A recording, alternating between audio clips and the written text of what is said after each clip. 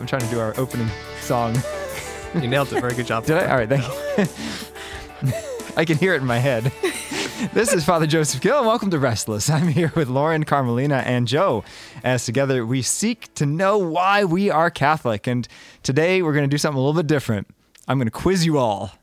So a lot of times I get asked like a lot of little details, like why do Catholics do this? Why do Catholics do that? Why do Catholics worship Mary? Oh, we don't, by the way. Why do Catholics call their priest father? Why do Catholics are Catholics allowed to get tattoos? These great questions that I'm going to ask you if you know the answer. You'll tell us the right answer eventually, though, right? Yes. Yeah. Great. Once you squirm for a little bit. It's okay. No, you guys got this. I'm excited. We got about 10 different questions I want to hear your thoughts on.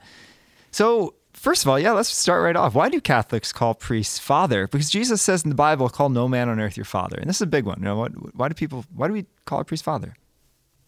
So I don't know the historical origins of that, but I do know that unless you also don't call your own father father, that's obviously not what the gospel verse means.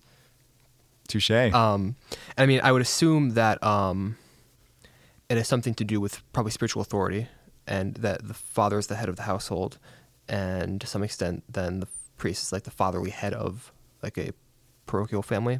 Am I anywhere near the right answer? Sounds good to me. Yeah. I agree. It's Carmelina's contribution. No, isn't She it? seconds Isn't that. it also just because you are our spiritual father? Yeah. Yes. Does it come at all from the tradition of like priests being referred to as elders in Acts of the Apostles and stuff like that, and in some of the epistles? Like, is there like a sort of what's the word I'm looking for now? An etymological connection between father and elder? Not really. Okay. Presbyteros in Right. in That Greek. doesn't mean it doesn't mean It means elders, means yeah, elders, and okay. it would be pater, Right, in, okay, in fair enough. Greek.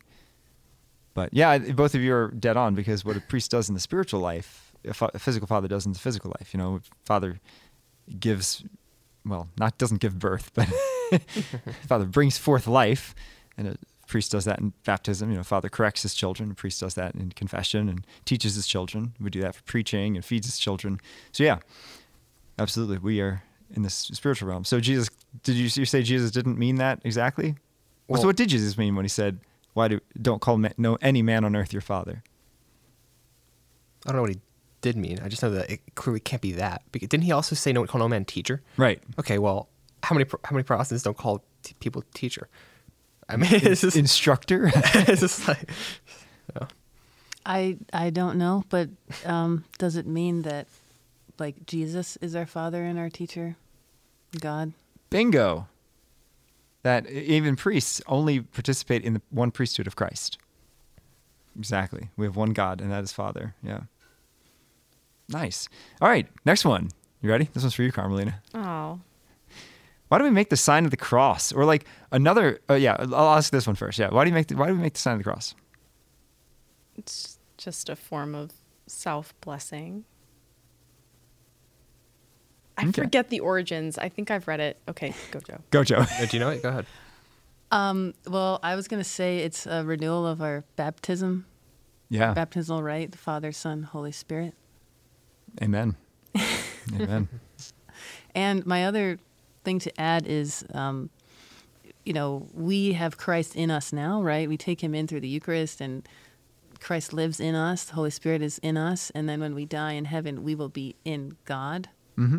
And so it's like we're kind of prepping ourselves for that here by blessing ourselves now. That's a nice thought. Never thought about that. That's beautiful. I was going to say that it's an invocation of our baptismal vows and all that, Yeah. and self-blessing. I like that too, because you are a kingdom priest, and so you have spiritual authority over yourself, presumably. Right.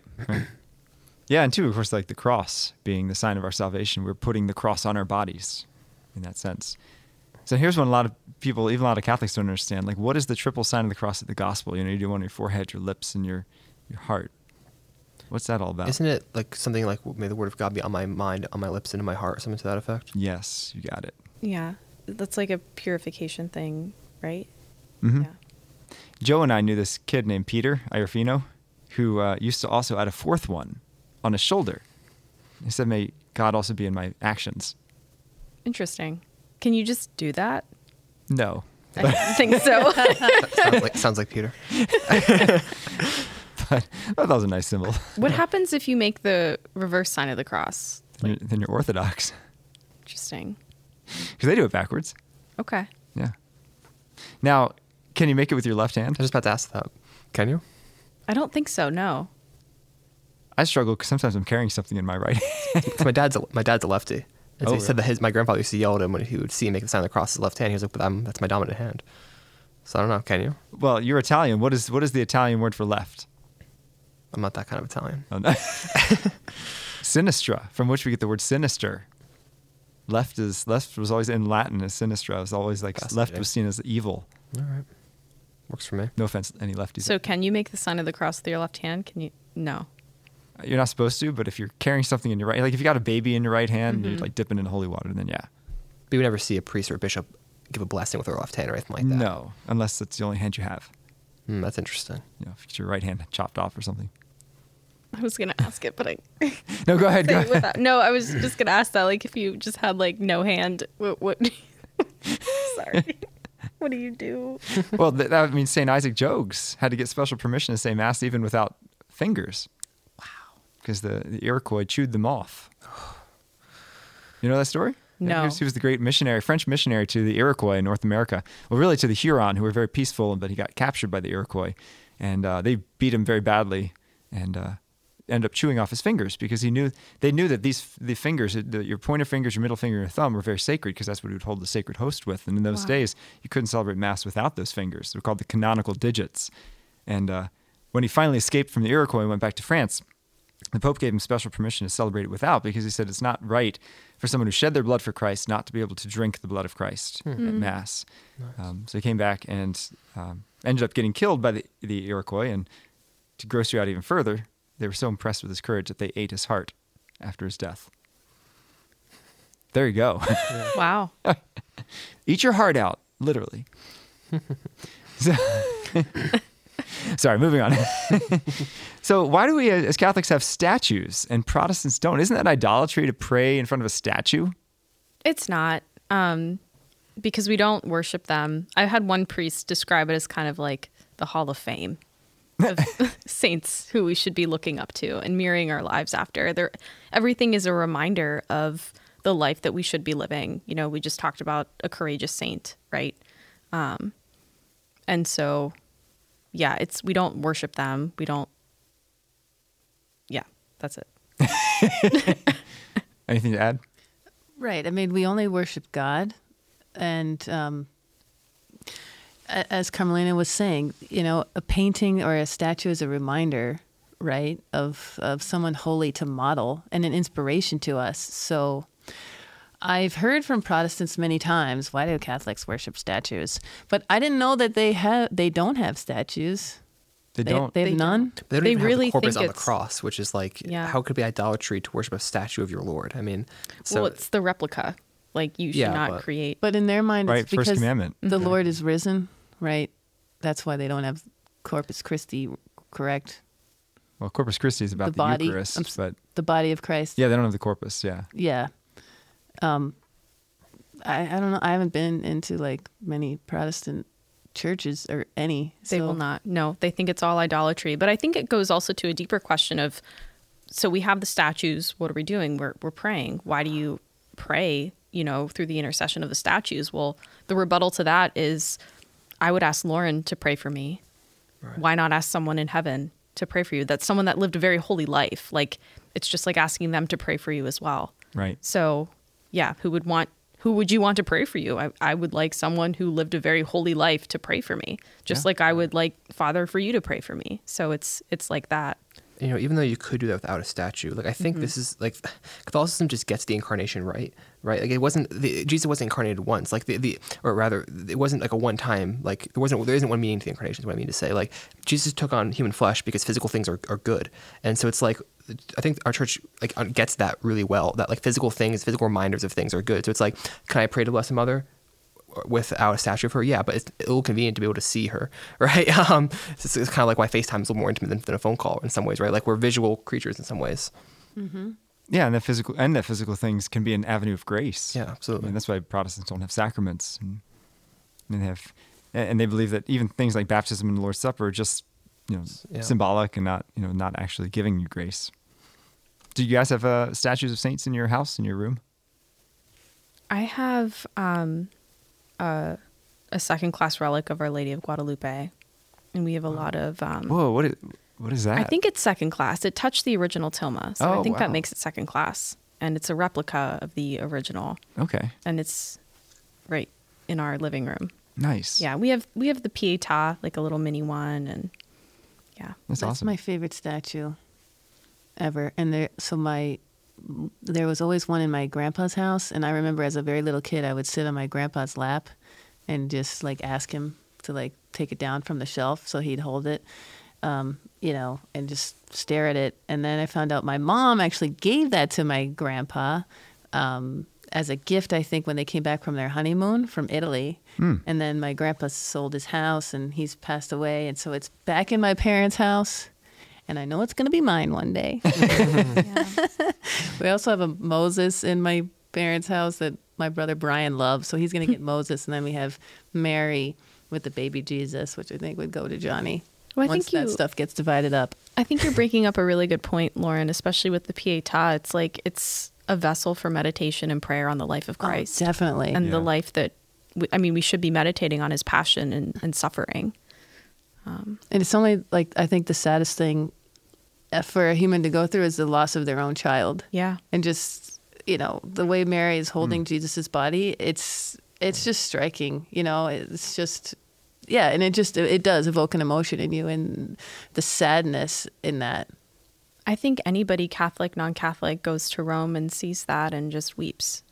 How could you not? There's something moving about the physical manifestation of the life of Christ, whether or not, you are Catholic, Yeah, I think. definitely. In St. Mary's in Norwalk, there's the body of Christ Yes. laid down like in the front side of the church.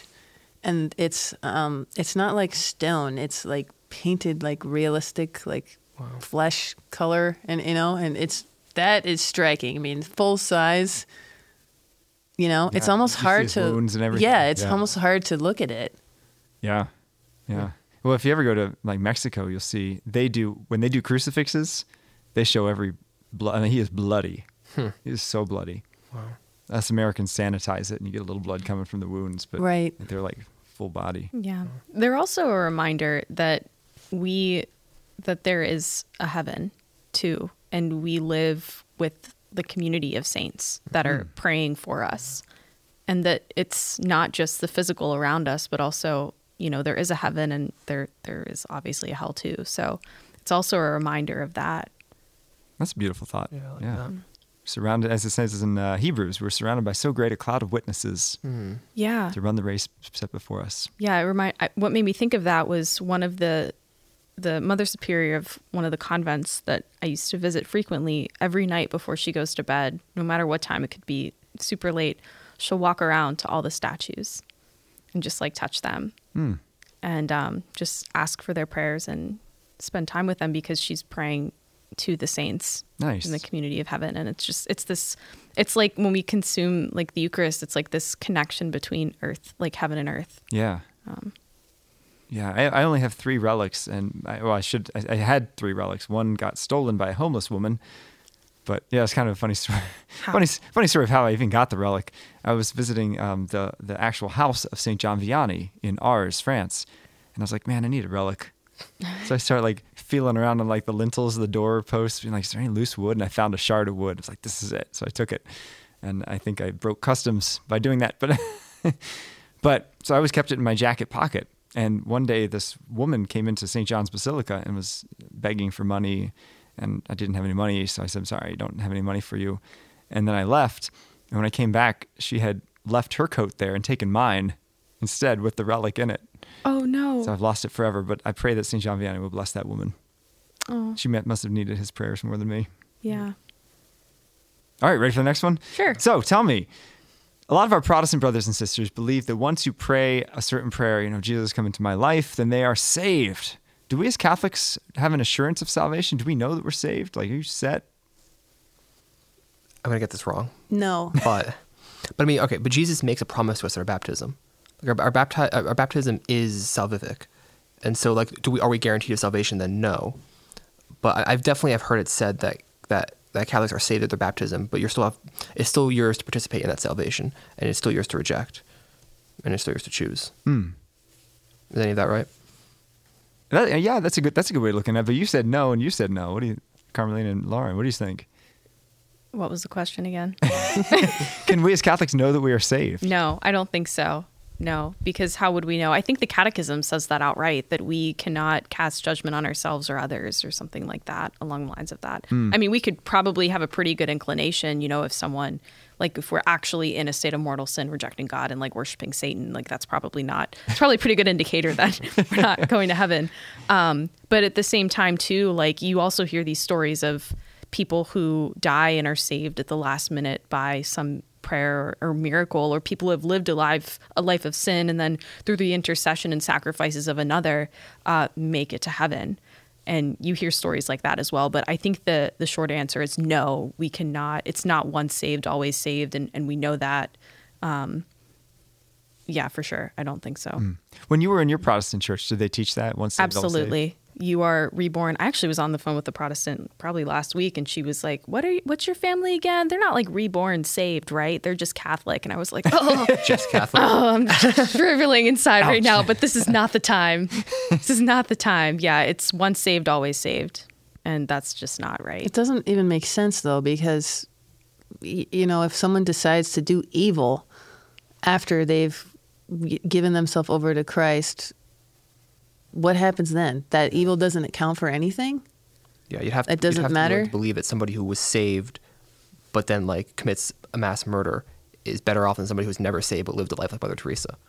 Right. If you believe what the Protestants believe, that you're saved by one act, then you have to be willing to accept anything you do after that has no effect on your salvation, right? I don't know. Would Protestants say that though? I think some not They all. say that you can like go and commit mass murder and still be Gucci. I think it gets wishy-washy. I think Sorry. that's kind Do they of where just they not get think that caught far? up, because it's Right. each and they don't, and it's each church kind of has their own way of going about it anyway. So you won't really get a consistent answer because there's no doctrine, right? Yeah. So I think some might not, but it's totally up to interpretation because they don't live under the umbrella. But it's a logical church teaching. extension of the principle that all you have to do is one act of salvation and then you're saved. I mean, if that's what you believe, then it is a logical conclusion from that what you do after that doesn't have an effect Right. on your salvation.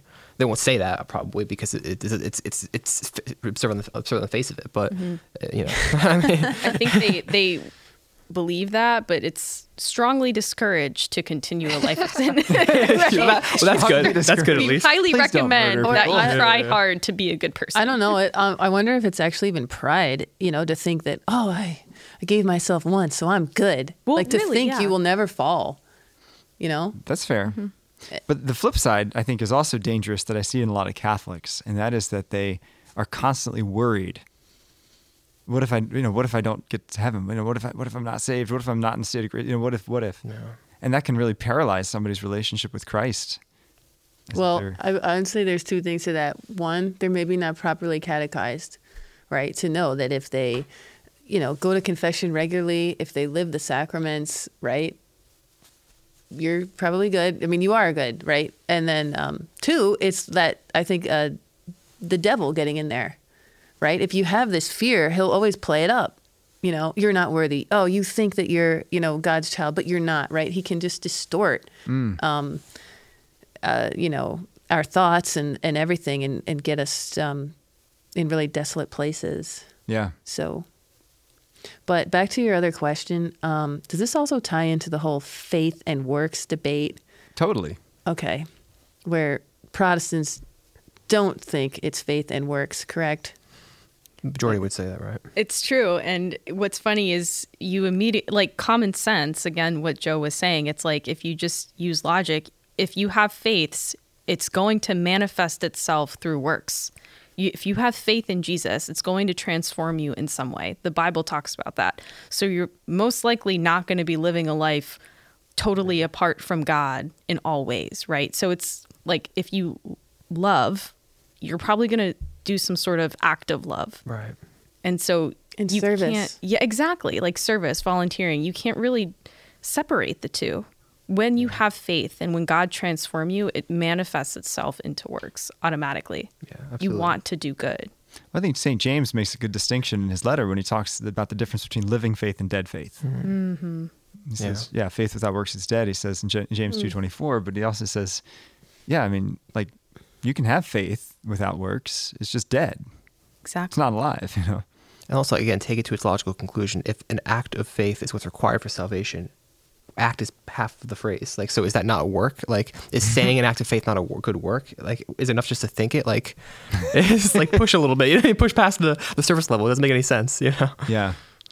But I think, again, and this is why Catholicism, I think, is such a genius, because it's always striking the middle between two extremes. Yeah. It's a both and, right? So we're not saved by our works either. And that's something that drives me crazy about like Jesuit institutions.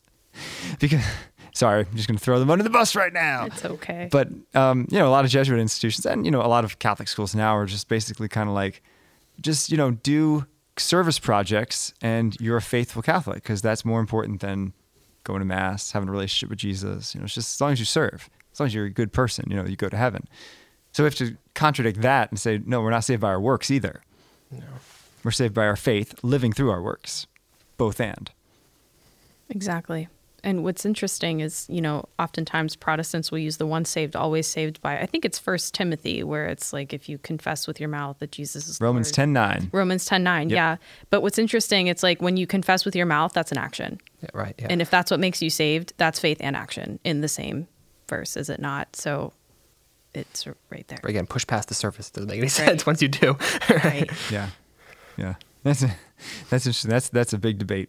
Absolutely. And I think it's important to strike that balance between faith and works, and between knowing that we could potentially not be saved, but also having the confidence that God wants us to be saved. Mm-hmm. And there's a great story from the life of Saint Joan of Arc, who they were trying to trap her in heresy to find out if she can, in the English, when they captured her, they wanted to burn her as a heretic, as a witch. And so they asked her the question, they said, "Are you in the state of grace?" Which, according to the actual catechism, we can never know with absolute certitude that we are in the state of grace. And she didn't know that. I mean, she was, fairly an uneducated girl, but she said very wisely, she said, "If I am, may God keep me there, and if I am not, may God bring me there." Like, that's a brilliant answer. Yeah. It's so true. It's so true. And I think one way I try to teach young people is that faith is not, our life here on this earth is not a test. It's not like a 50-50 shot, if you do good, you go to heaven. If you do bad, it's really more of an invitation. Like, you're already being invited to spend eternity with God in heaven. He wants this. He's going to do everything possible to get you there. It's up to us. It's up to us to lose it. Yeah. We've already got it. It's up to us to lose it. Deacon Eric Keener said something really clever, I thought, which was, God's not like sitting in heaven going, that one time you prayed the joyful mysteries, you're a little distracted, cross that off the list. And that time you prayed, yeah, but you weren't really charitable, so cross it off the list. Like, he's not sitting there going like, nope, wrong, doesn't work. Like, he loves us. You don't act that officiously with somebody that you love, right? So it's, like you said, it's an invitation to a life of grace, and not strict, fulfill this 10-step program, and then you'll go to heaven. Yeah. So a good segue to our next question is, why do Catholics confess their sins to a priest? Because can't you just go straight to God? But you don't know, you don't have the assurance of forgiveness unless you hear the words. I mean, there's just something so powerful about hearing, through the ministry of the church, may God grant you pardon, peace, and I absolve you of your sins in the name of the Father, Son, and the Holy Spirit. And not to mention the fact that Jesus literally says, confess your sins to one another, and those whose sins you forgive are forgiven, whose sins you retain are retained. I mean, that's pretty, there are lots of sort of passages which you have to sort of do this like Talmudic reading to get to Catholic teaching, but I don't think this is one of them. Like, it's just there, isn't it? And it's so Talmudic reading. Yeah, you like nice. that? I like that. I do like that. $5 word right there. Yeah. Yeah, so it's there in the Gospels, and it's just how things work. You don't forgive somebody and then just never, like, if you were to cut me off in traffic and I forgive you, that's great. But if I say to you I forgive you, that's so much more powerful. And then now you know you were forgiven, which you wouldn't be, Father. But just kidding. I don't cut people off in traffic. Speed, but I don't cut people off in traffic. Yeah, well, priests act through Jesus. So when we confess to a priest, Other way around, but oh, sorry, Jesus yes. acts through priest. Yeah, Jesus acts through priest. So when we confess to the priest, we're actually confessing to Jesus, because the church gives priests that authority. Like, God gives that authority to the priest. So it's really not it's not the same because you need that authority, right? Yeah. Yeah. And it's such an opportunity for grace, but you could never comprehend that if you've never gone to confession to a priest, right? I think I can speak for myself, but I imagine I'm not the only one where there's actually like a physical change in you. You know, you just feel so much lighter and something is lifted, and things just get better in your life when you start to go to confession regularly. And then not to mention, it can be so humiliating, right? Like it can be hard to speak the worst things about ourselves out loud and to someone else. It's quite different to just be like, oh, well, God already knows that I did that. So yeah, like, I'm sorry. Right? Like, Yeah. I mean, how Oh, yeah. genuine is it if it's really just between you and God, but to speak it to another person, you know, and that humility is so great for us, right? To be humbled. Exactly. Lauren, you mentioned it before, the importance of knowing oneself in order to grow in holiness. And what better way than to go to confession regularly? It's to continuously examine your conscience. You know, Yep. in part because it's great to say, well, God knows my sins. It's like, yeah, but do you? Like, have you sat down and thought them through? Because if you haven't, you don't know your sins. I mean, you don't know your own mind if you've never examined it. And like confession is an opportunity to do that. And you think, oh, wow, actually, I've sinned more than I thought. And it's good to sort of go through the process of getting it out there. So then you can confess it to another person and be forgiven. Know you're forgiven. Yeah. And Have faith also you're forgiven. prevent it Yeah. from happening. Right. Sure. Even like secular 12-step programs have that as the fourth step, you know, make an honest moral inventory to God and to another human being. Yeah. Because they recognize that secrets thrive in the darkness. Yes. When you bring it to the light, Bring it to the light. no more secrets, and you start to find the healing. Tough, but it's worth it. Do you know then how do Protestants return that verse that to us is just so concrete and clear? I don't know. I'm going to turn to Carmelina again. Sorry, which verse? Which one was that? Well, I think he does say confess your sins, or maybe one of the That's the epistles. James. Yeah. Well, chapter they just 5. don't believe in the church's authority, period. So I But think when Jesus says, "Who those sins you forgive are forgiven them; who sins you retain," who does he? Retain. Who do you think he's speaking to? Just Peter himself, or like even just Peter himself? You know what I mean? that's a good question. I don't know. I get not believing in apostolic succession or something like that, but he is speaking to somebody. You know what I mean, there must have been at least one person in history whom he was speaking to, right? Yeah. Yeah, I think it might just be one of those things that's glossed over. And if someone's serious about it, maybe we should have them on, Yeah, I mean, there like must for be a Q&A. William Lane Maybe Craig we must should have a get better out. answer. Maybe our future episode will have a Protestant. That would be great. Like Very getting a interesting. well-formed Protestant who knows Scripture really well. Yeah. I know a few, but they're not around here. Yeah, we'll have to. That would be really have to fun. Consider that because there could be some good discussion. that way. Absolutely. Yep. All right, let's do a real fun last one. Can Catholics get tattoos? Yeah, I'll say yes. I think they can, but they probably shouldn't. I don't think there's anything. You're nodding your head no. No, I think from what I understand, I don't even think the sort of like popular understanding that there's a sort of like Old Testament prohibition against tattoos for Jewish people is right. I don't think that's right at all, from what I understand. So I think they can. Father Mike Schmitz at least thinks he can. Does he have one? He has a No, but he's tattoo. did a video about it. Oh No, Do any of you have one? no, No. Oh, okay, phew. I've wanted one, but I we was wrong too then? indecisive. No, no. You're right. I don't think. but I think that like, okay, this is gonna sound really judgmental, but like there are most tattoos are just silly, and your tastes are gonna change. You may not like the baseball team forever. They might stop existing. What about the ones that They go to I different- love my mom? Well, yeah, That's but never going to change. I've always thought like things that are permanent. Love you, so Mom. so your parents are permanent, your children are permanent, death of a loved one is permanent. Everything else in life is not permanent. Yeah, that's true. The Orioles, I may lose hope in them. They've had a lot of bad seasons. For me, it's just that the only people in the ancient world that got tattoos were slaves to show who you belong to. A free man would never get a tattoo. But the official Catholic teaching is that tattoos are allowed as long as, A, they do not disfigure you, or B, they're not of something demonic or sinful. So the men that get like the naked woman tattoo, probably not okay. People with like demonic symbol, no, not good. Wow. But if you want to get your mom's name tattooed on your shoulder. And I don't know, it is somewhat interesting. I don't know what it means. Tattoos are just more and more and more popular.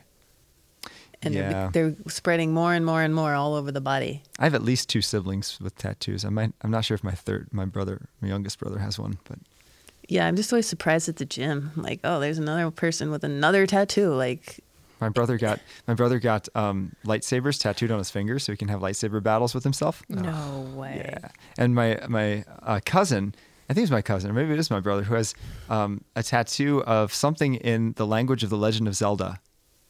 Super nerdy. Yeah, Super and I feel bad. I don't want to sound judgmental, but I don't personally understand it, and just why it's so many now. So many tattoos. So much of the body is getting covered up, Yeah. and also I don't know. Just practically speaking, like the body's gonna age and the skin changes, and like They don't look good when you get old. Yeah, that's. Don't I'm look like, good. It's as if people Are get we tattoos and ignoring never that? seen an older person with tattoos. It's like, Oh, don't yeah. you go out in the world and see them? Like, Well- they don't look, they're not, Yeah, World War II vets, Yeah. are like a little saggy. Yeah. Anyway, on that note, let's wrap up. Thanks so much for joining us on this episode of Restless. You can find us on Veritas Catholic Network, now on FM 103.9, and you can always find us on AM 1350. My challenge for you is go and learn your faith, because these questions may pop up every now and then in debates with friends or conversations. We got to be deeply grounded and transformed of our mind to know the Lord and know the faith. Stay tuned and for the next Restless episode coming up in a week. God bless you.